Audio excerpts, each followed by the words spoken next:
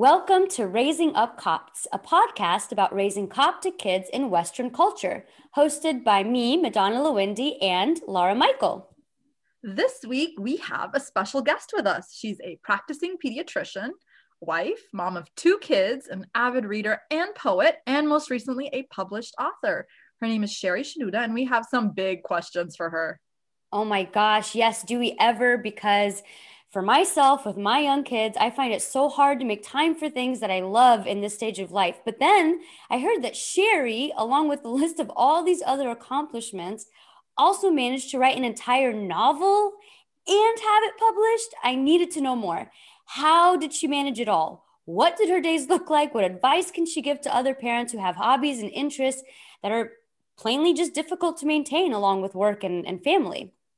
Yeah, but before we get into all of that, which definitely I'm with you, Madonna, I think it's like my life's dream to write a novel, and I never seem to move the needle on it. So I am going to pick her brain for all the ways. But before that, we did want to talk a little bit about her book called The Light Keeper, because it's actually launching this week through Ancient Faith Publishing. So what do you think, Madonna, about the novel? Oh my goodness. Okay, so I think, Laura, I didn't really know what to expect going into it because I saw that it was published by Ancient Faith, so I expected it to be a very overtly like Christian or Orthodox book, but it wasn't that way, and it was almost like pleasantly surprising because it was just this fantasy that you get drawn into. And right from the get-go, when I was reading the first chapter, I remember being like, where is this going? I had zero predictions about where this was going. I didn't know who this light keeper was or what kind of thing she was. It was very out there. And so right away, I was like, what is going on? I need to read more and figure out where this is going. For sure. I think that's one of the things I also, when I read it first time, I was expecting some kind of like overt Christian message. But what I found instead was like a deep, rich, complex, like, usually these books are so preachy. You feel like you're being preached at and someone is telling you, do this, do that. Like, this is how you live a good Christian life, love God. But I think this book really revealed the mystery of our relationship with God and our relationship with our humanity in a way that was unexpected and so beautiful. Like, the descriptions were so lovely. You were telling me, Madonna, how much you liked the writing. Yes.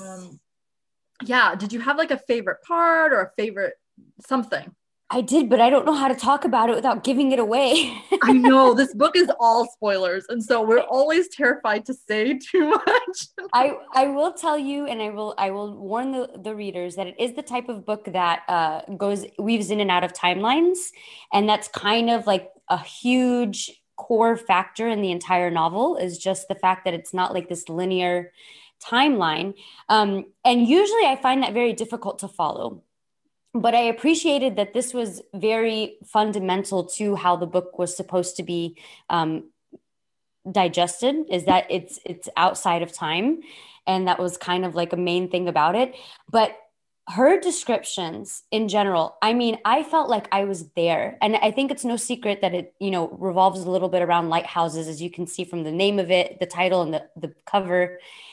I felt like I was there at every lighthouse. I could hear the birds. I could smell the ocean. I could feel the cold water as she described it. I mean, it was really intriguing the way that and you could tell she did her research. That was one of the other things that truly impressed me. It was not just like, your run of the mill, hey, I was at the ocean or the waves crashed at my feet. No, it was like, I mean, down to the names of the birds, down to like the qualifications of the different storm types, like things like that. I think for me too, the other thing was the characters. I just finished a different fantasy novel where the characters were so shallow and unlikable, and you just weren't introduced to them very much, and you really don't want to I don't want to think about any of those characters ever again. I'm so glad that book is over. But with The Light Keeper, the characters stay with you and you really learn to care for them and care about their situations. And the book isn't full of a lot of characters, but we get to know them so deeply. I think it makes such a big impression. And this is a really complex novel. I will say that. I read this like on a road trip with my kids. I do not recommend reading it that way. It's definitely something that I'm going to need to sit down and read again to really fully understand the depth and the width and the height of everything in this novel. It had so many complex layers to the Lightkeeper herself and everybody that she, interacted with, throughout this novel. I really feel like it's one of those books that the more you read it, the more times you get to know it, the more you'll pull out of it, the more you'll relate, the more you will just, gain from an understanding from what Sherry was trying to do through this novel. And again, I think that there's like a deep message that you can draw from it. I love what you said though about it not being, one of the reviews, one of our friends, Phoebe, wrote a review for Amazon, and she said, this is not a beach read, although it's probably nice to read it by the beach. That's totally true. Totally true. It's not like a light throwaway book, but having that extra sensory experience of having the wind and the waves, which are so much a part of lighthouses, it would be lovely. And actually, it made me want to go and like reread the book by the ocean.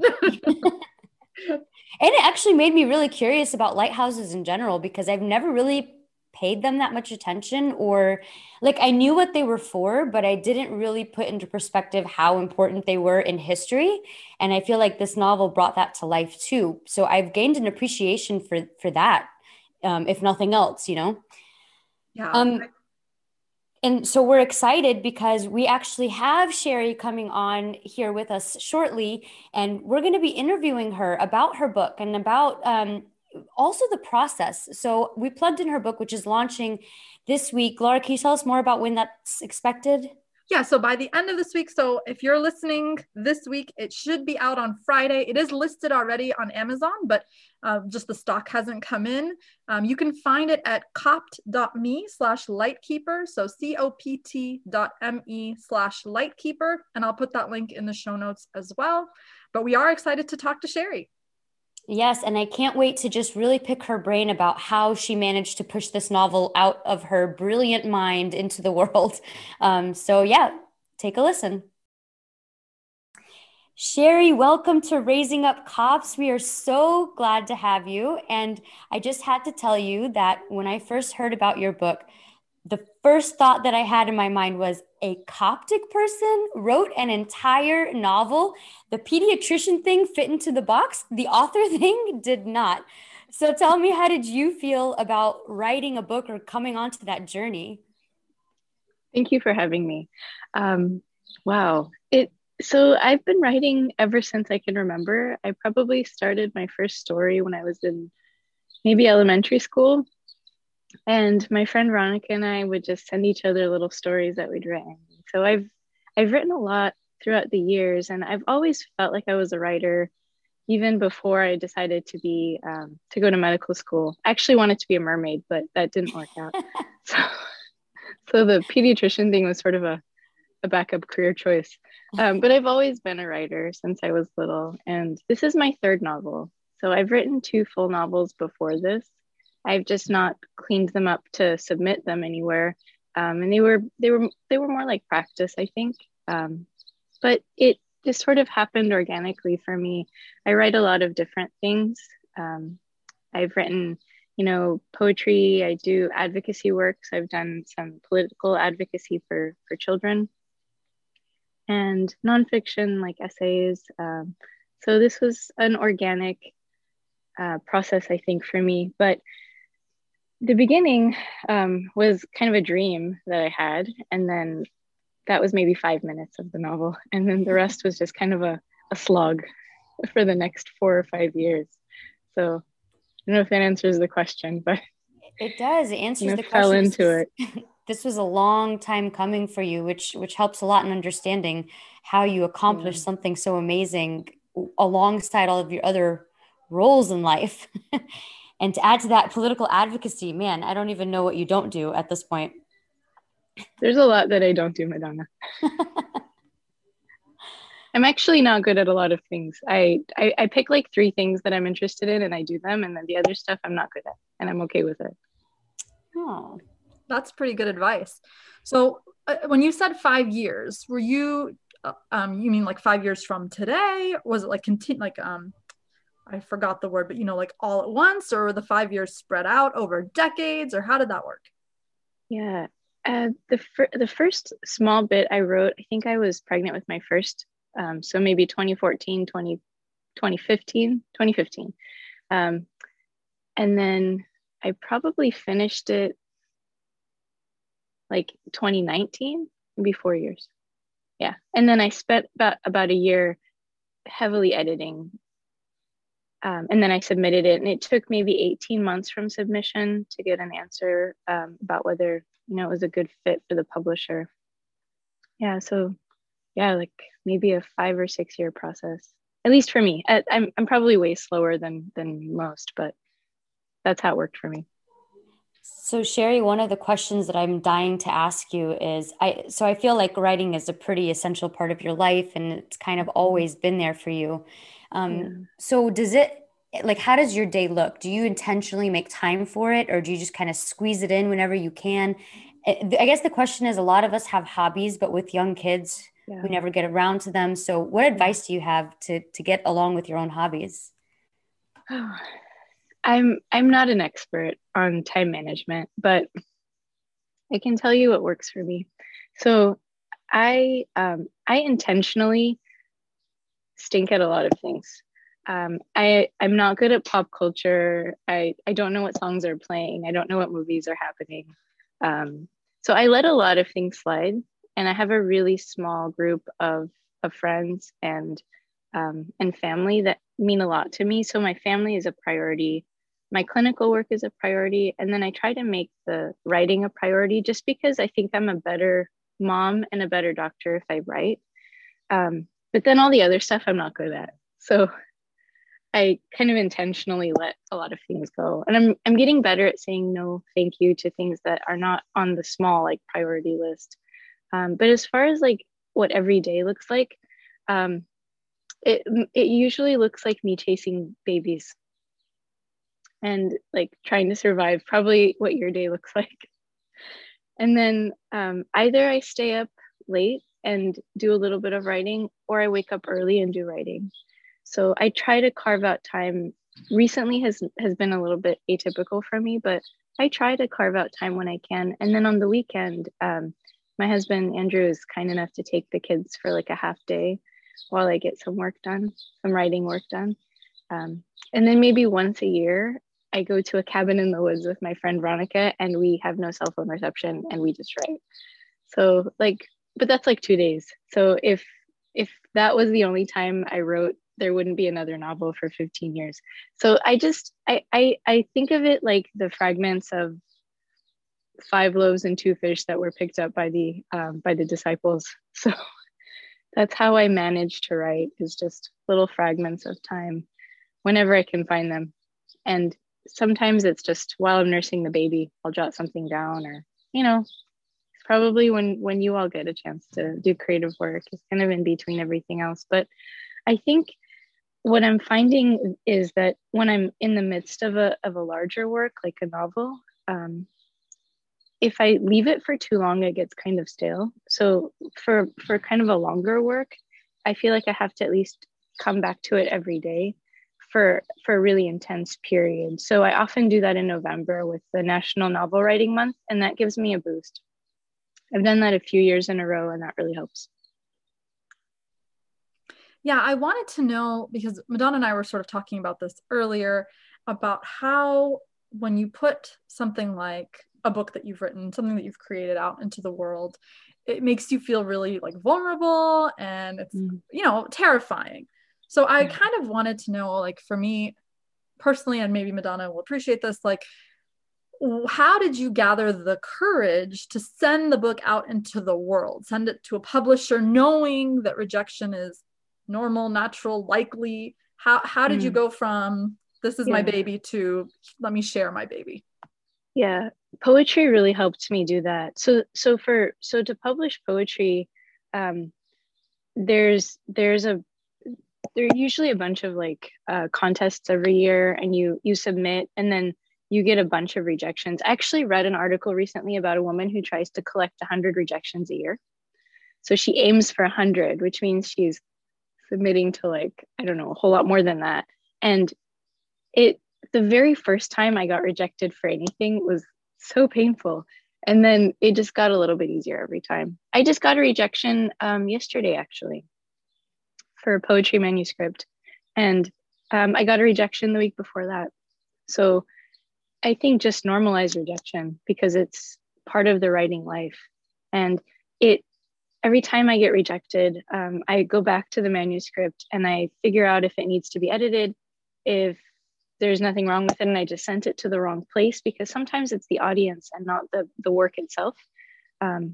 Just it helps me to reflect every time I get a rejection. It's very helpful, actually. Not all of them. Some aren't. Some are just annoying. But then you just kind of you just learn from it. And That's such wonderful advice, and you take it way more gracefully than I would. Because when I think of rejection, I think like dark, lonely corners with lots of tears. But you're saying it's just a part of what it is. There are tears, Madonna. Yeah, there are lonely corners and tears. But then you just no, then you kind of do it over and over again. So do your children, I'm curious what they see in their mom. I realize they're still young. How old are they again? Basil is 5 and Tobias is 18 months. Okay. Yesterday. So Tobias probably doesn't really understand what's happening, but Basil, is he like intrigued? Does he understand mom is like a writer? Like, does he get the gravity of that? Or how does he take the whole mom needs time to write thing? He hates it. He's constantly saying, Mimi, stop writing poetry and come do Legos with me. Kids just want you to be present. I don't think he's really interested right now. Maybe one day it'll be interesting to him, but right now it's just more a barrier to Legos than anything else. That reminds me of something my son does, or used to do. We used to have this inside joke between us about, whether the laptop should have my lap or he should have my lap. And so at first it was like this very bitter thing where he'd be like shoving it off of me as if it was like a third child that he needed to compete with for attention. But then eventually we learned to verbalize, mommy, I need to be in your lap, not the laptop. That's great. That's awesome. So I realize like the word here is not the law, but in your opinion, then, do you think it's okay to just tell your kids like, mommy just needs some time, daddy just needs some time to do something? Do you feel like that's a very normal thing to do? Yeah, I actually, there's evidence to show that children of, in particular, moms who work at whatever it is, whether it's writing or outside the home, they actually grow up to be confident, and it doesn't damage their sense of being cared for. So there's evidence to show that it's actually protective. So when they see you taking care of yourself, and if writing is self-care for you, even though it seems like you're taking time from them, I think setting that boundary is really helpful. And it also, I think, makes the time that you have with them better. I wanted to clarify that I am encouraging that. I wasn't trying to ask it like a question of judgment. No.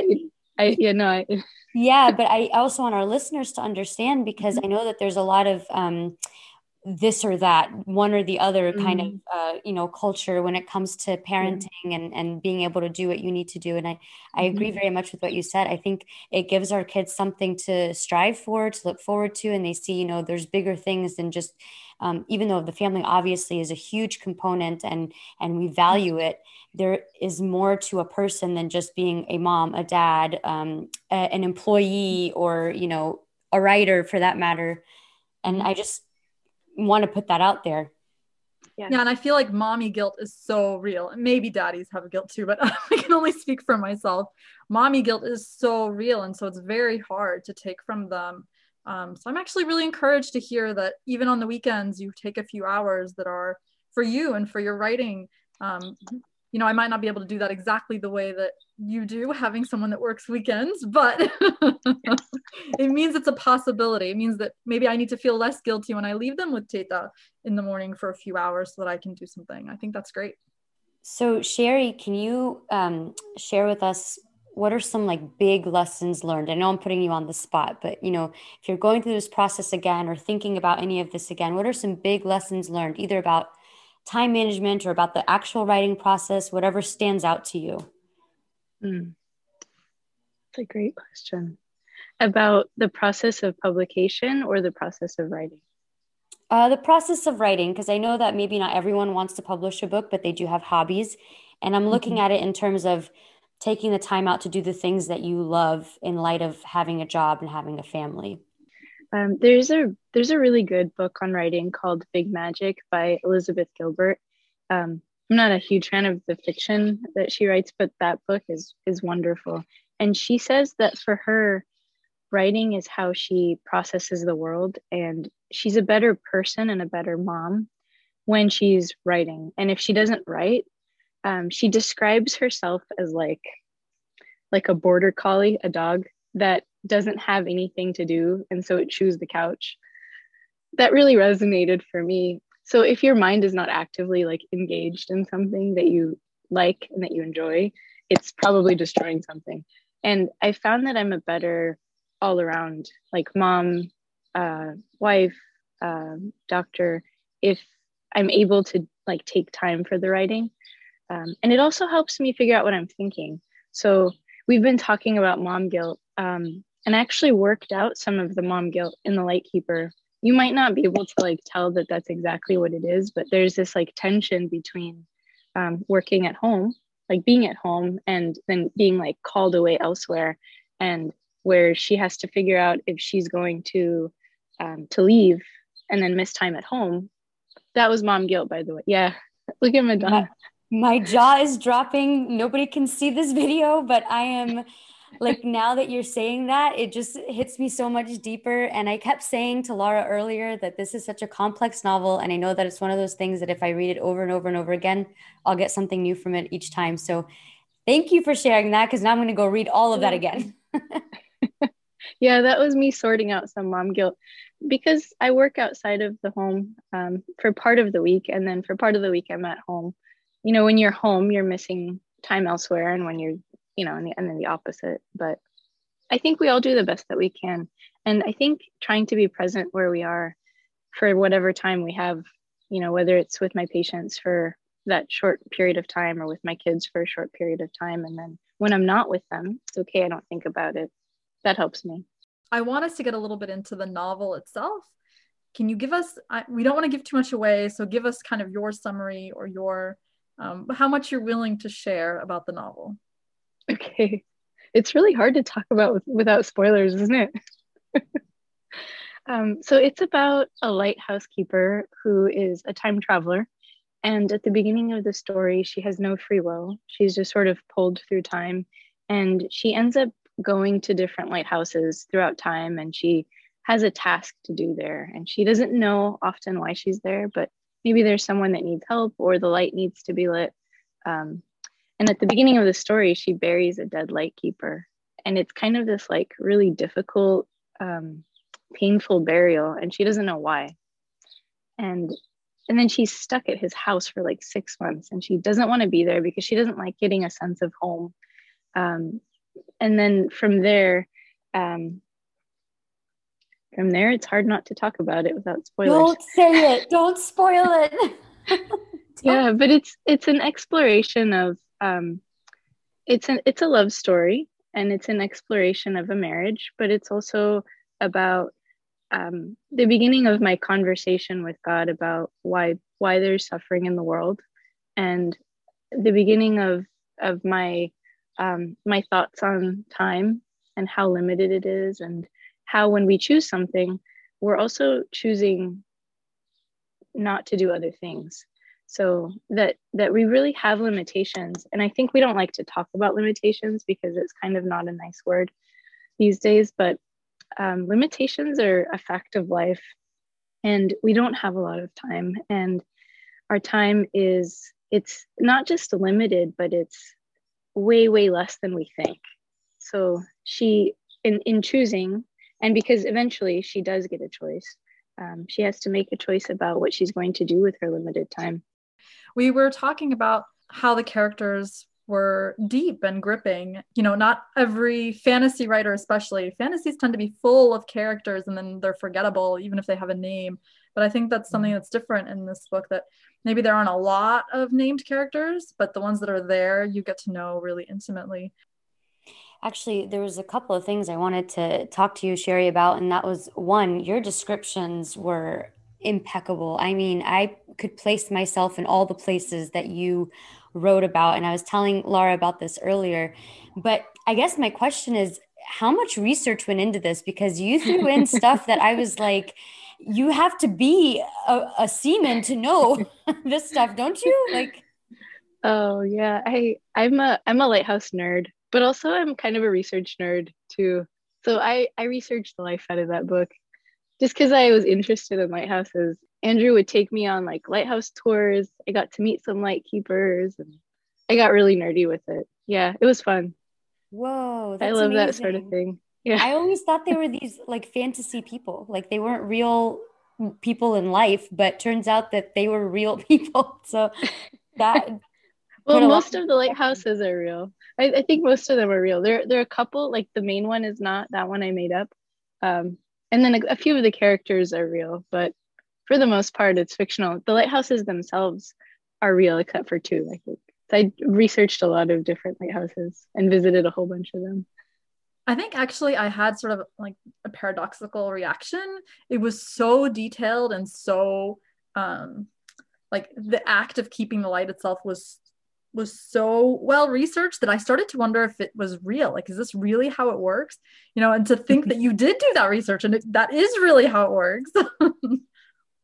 I'm certain though that I'm gonna get an email from some like really like not some knowledgeable lighthouse at somebody who's gonna tell me that I got something wrong. Okay, 100%. that was our official disclaimer. Okay. Sherry is a pediatrician, not a lighthouse keeper. So there you go. Yes, I did the best I could.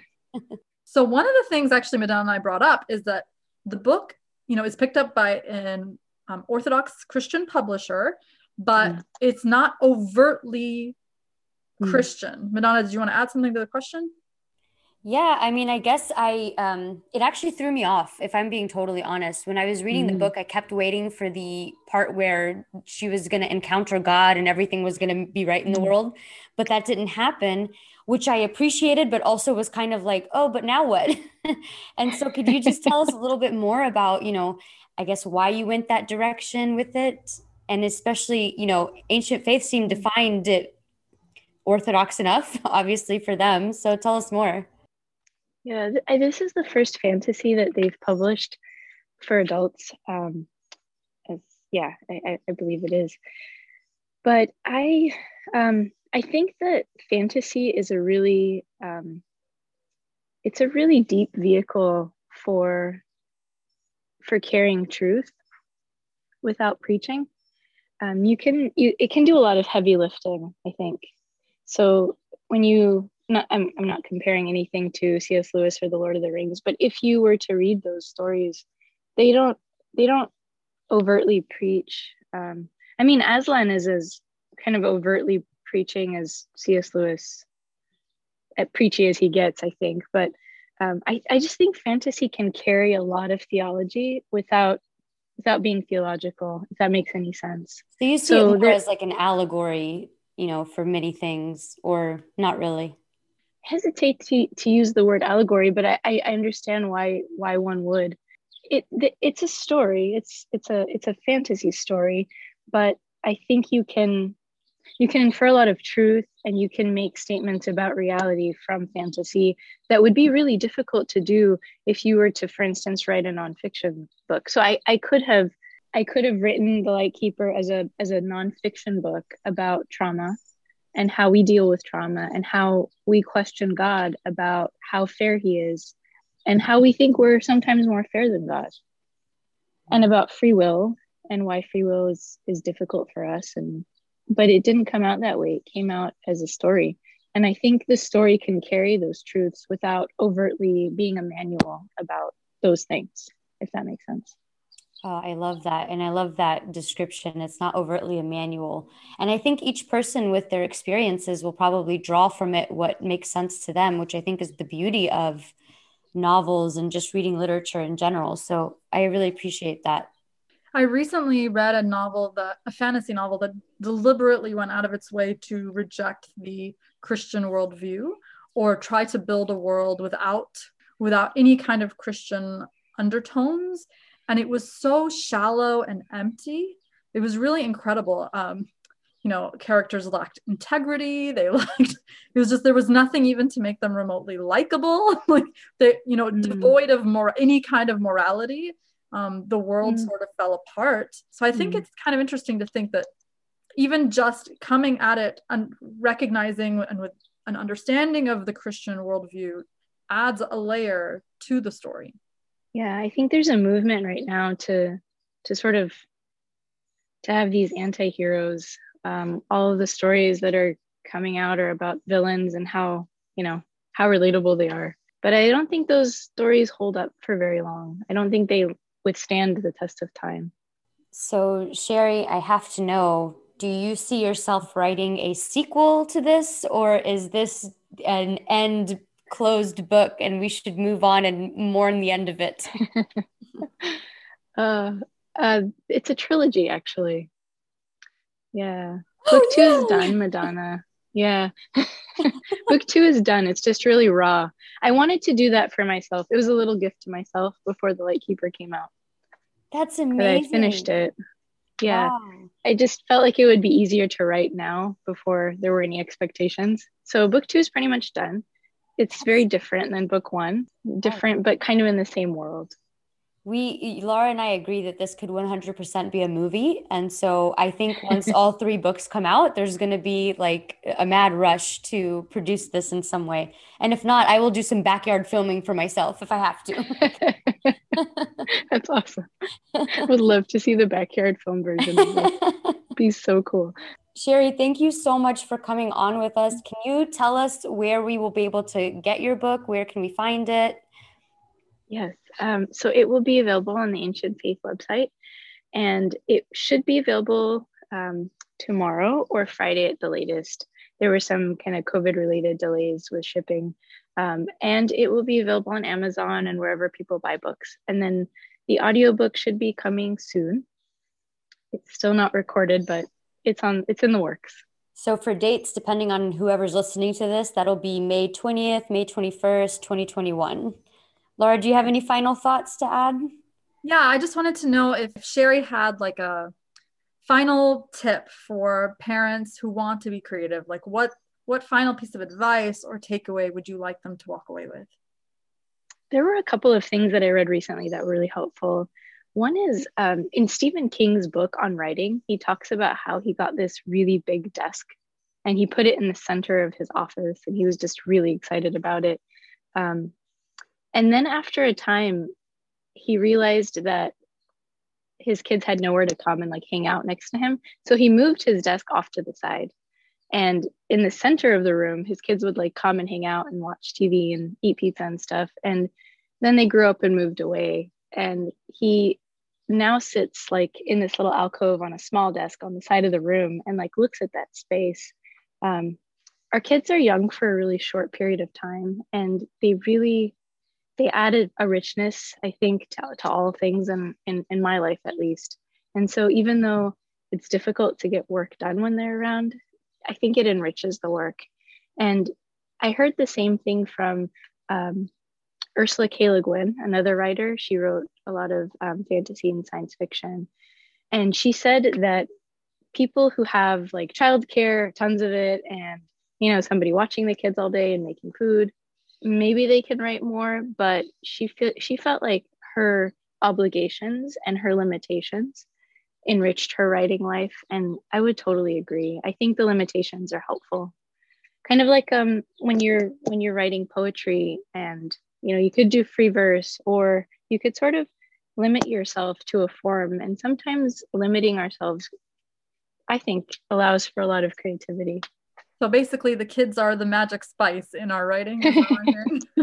Well, I mean, whatever it is, it could be taking care of parents. It could be a really demanding job. It could be service at church that you're obligated to. But I think the limitations help. I think they force us to be creative with the time that's left over, and I think they enrich the writing.